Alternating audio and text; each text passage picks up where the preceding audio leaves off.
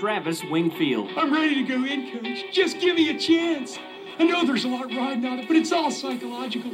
Just gotta stay in a positive frame of mind. You are Locked On Dolphins, your daily podcast on the Miami Dolphins, part of the Locked On Podcast Network, your team every day. All right, Miami!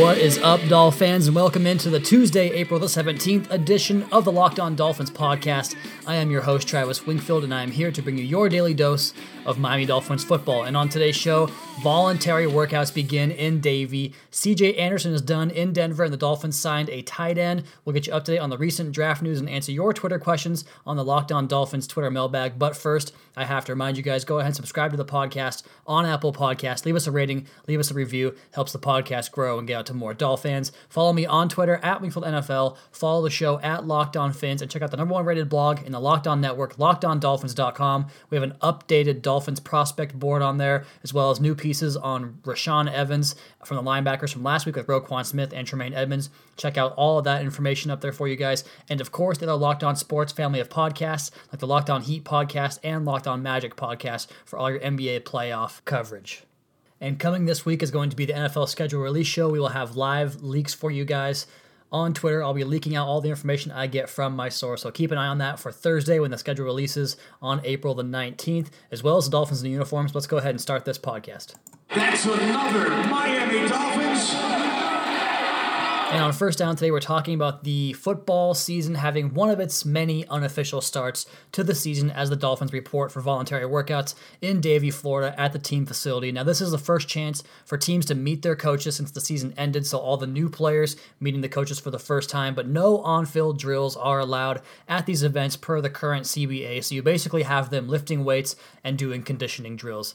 And I suppose the encouraging aspect of this very, very trivial practice was the presence of some veterans like Robert Quinn, Josh Sitton, and Danny Amendola, all newcomers in attendance at the Dolphins workout today. And while it means very little in the grand scheme of things, perhaps the biggest news was the shots of Ryan Tannehill and his left knee with no brace, no limitations, no sleeve on it, and even a video of him stress testing the knee by doing box jumps. So I've said it a million times, I really don't think the knee is going to be a problem. I think you've seen him doing workouts where it's not having any impact on him. Obviously, these are not game situations like how he got hurt in training camp last year, but it does seem like the knee has been put behind him and he can finally move on and hopefully get on the field for 16 games in 2018. And it goes back into the idea of drafting a quarterback and what the Dolphins might do with that first pick in the draft, because we are now just 9 days away from the NFL draft and all the suffering ends. I don't know about you guys, but I have definitely hit the draft wall. I am just ready for it to get here. These last couple of weeks leading up to the draft, they really drag on. So I'm ready for it. We are just 9 days away as you listen to this podcast, but talking about addressing the quarterback position, and I've said it a million times talking about what Ryan Tannehill's floor is and how, at worst, I think he's probably one of the bottom 10 quarterbacks and not any worse than that. He's not going to be one of those guys that implodes and gives you the worst quarterback situation in the NFL. He can play his bad games, but he also can elevate himself into that 8 to 10 range in terms of best quarterbacks in any given week, and that kind of fluctuates here and there throughout his career, probably a little bit more in the middle than on the plus side of that, which is why fans are a little bit apprehensive about Tannehill coming back and playing quarterback. But it all kind of gets down to the idea that the Dolphins are probably going to have to address the quarterback position in this upcoming draft, and they're doing their damnedest to get all of these holes filled up. Now, the secondary wave of free agency has brought you in some players at 4 positions that were arguably the greatest needs for the Miami Dolphins roster in 2018.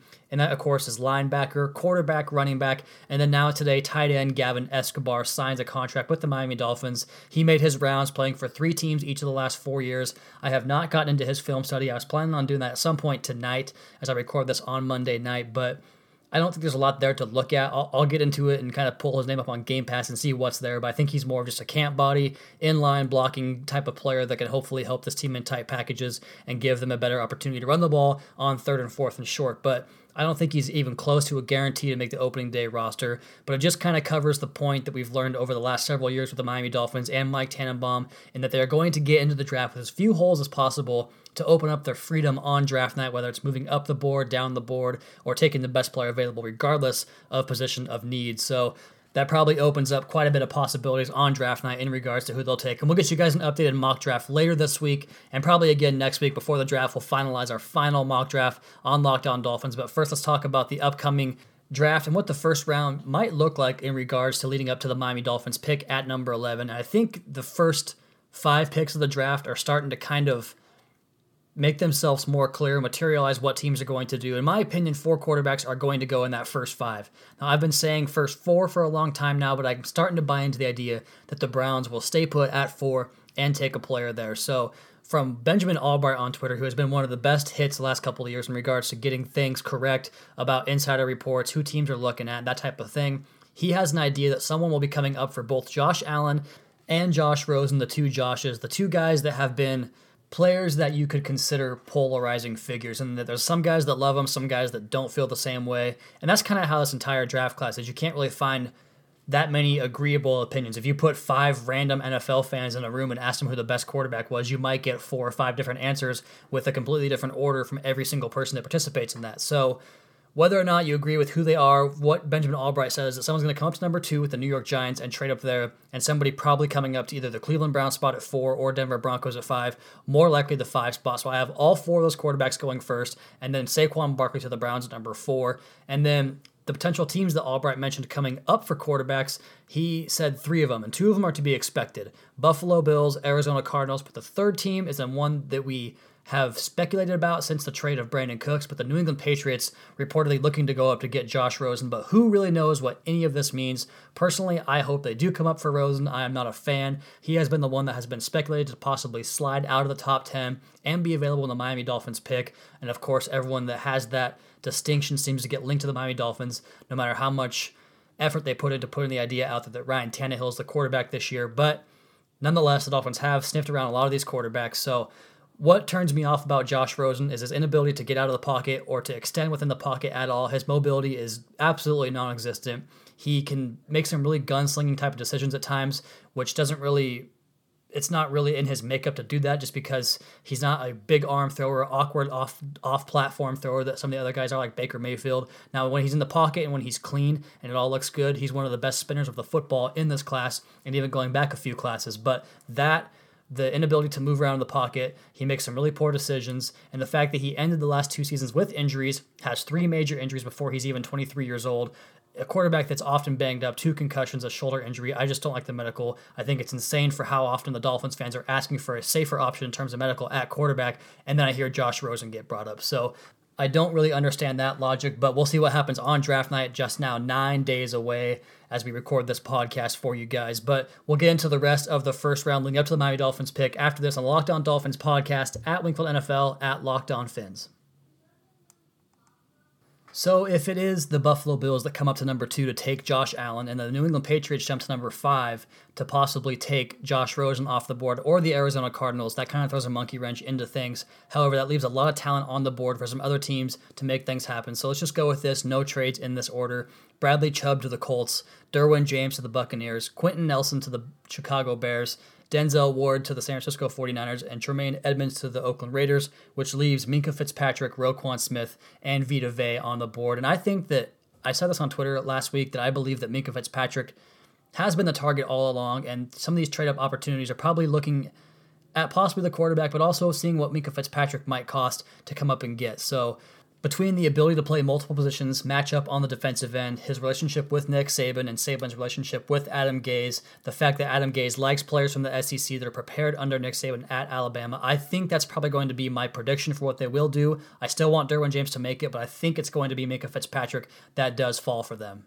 And as you move on to the later parts of the draft, I have been mocking a running back to the Dolphins in the 2nd, 3rd, or 4th round a lot lately, but we had some news that came across the wire today, and that Denver Broncos running back C.J. Anderson was released from the Denver Broncos, and it sounds like him and Miami would be a perfect match in terms of the fit, and what it really means is that Adam Gase, he's always wanted 3 backs that can run the entire playbook, so you have Kenyon Drake, Frank Gore, or C.J. Anderson on the field. You can run any play in the playbook regardless of who is on the field, and you don't have to worry too much about missed assignments from that position. Another thing it does, signing C.J. Anderson, would be to basically take running back off the draft board and take a need off that list. And one of the complaints that I keep seeing on Twitter is the idea that this class is so deep that the Dolphins would be foolish to take their hat out of that ring. And while I can understand that point, you have a lot of running backs you might like. I'm sure that there are 10 guys that if any Dolphins fan heard called at some point throughout the draft, they would be excited about his potential to be teamed with Kenyon Drake in the backfield. But just because it's a deep class doesn't mean these guys are impervious to the bust factor. And guys slip for a reason. Yeah, you find Kareem Hunts just about every year, it seems, in that middle portion of the draft. It doesn't mean you're going to be the team that finds that guy. So if you get this backfield of Kenyon Drake, Frank Gore, and CJ Anderson, you have a complete back where you don't really have to worry about anything changing on offense. You have 3 guys that can basically take over if they have to for a short period of time if someone gets banged up. And just remember that Kenyon Drake was a freak at the end of last year and played his best football down the stretch, one of the better running backs in the NFL at that point. So sounds like the Dolphins might shift their gears from running back on draft day if that deal gets done. We heard reports about the fact that the Denver Broncos wanted to trade Anderson to the Dolphins for Jawan James. The Dolphins were on board and then last minute nixed that deal.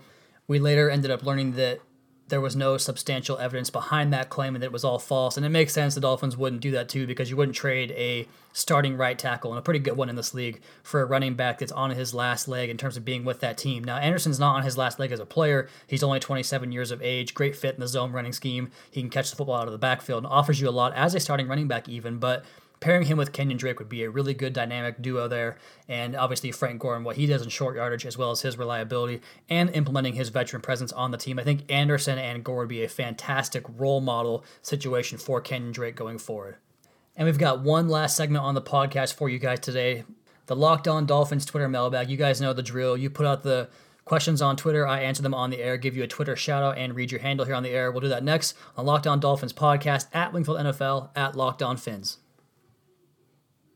And we've got one last segment for you guys in the podcast, and we have a very busy Twitter mailbag to get into. So let's go ahead and jump into the Locked On Dolphins mailbag. You guys know the drill. I put the questions out on Twitter. You guys submit them to me. I read them on the air as well as give you a Twitter handle shout out. The first question comes from Alexander Ruiz at Xander377. What do you think happens if we don't come out of the draft with a tight end or defensive tackle? I would be very surprised if they don't come out with a tight end.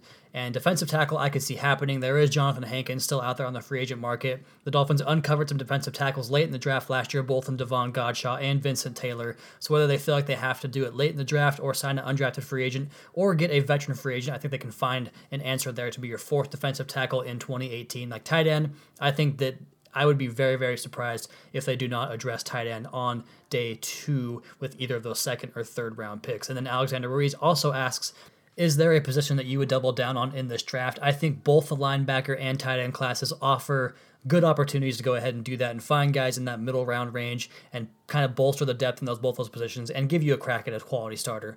Next question comes from Patrick W. at Pat W. Tweets.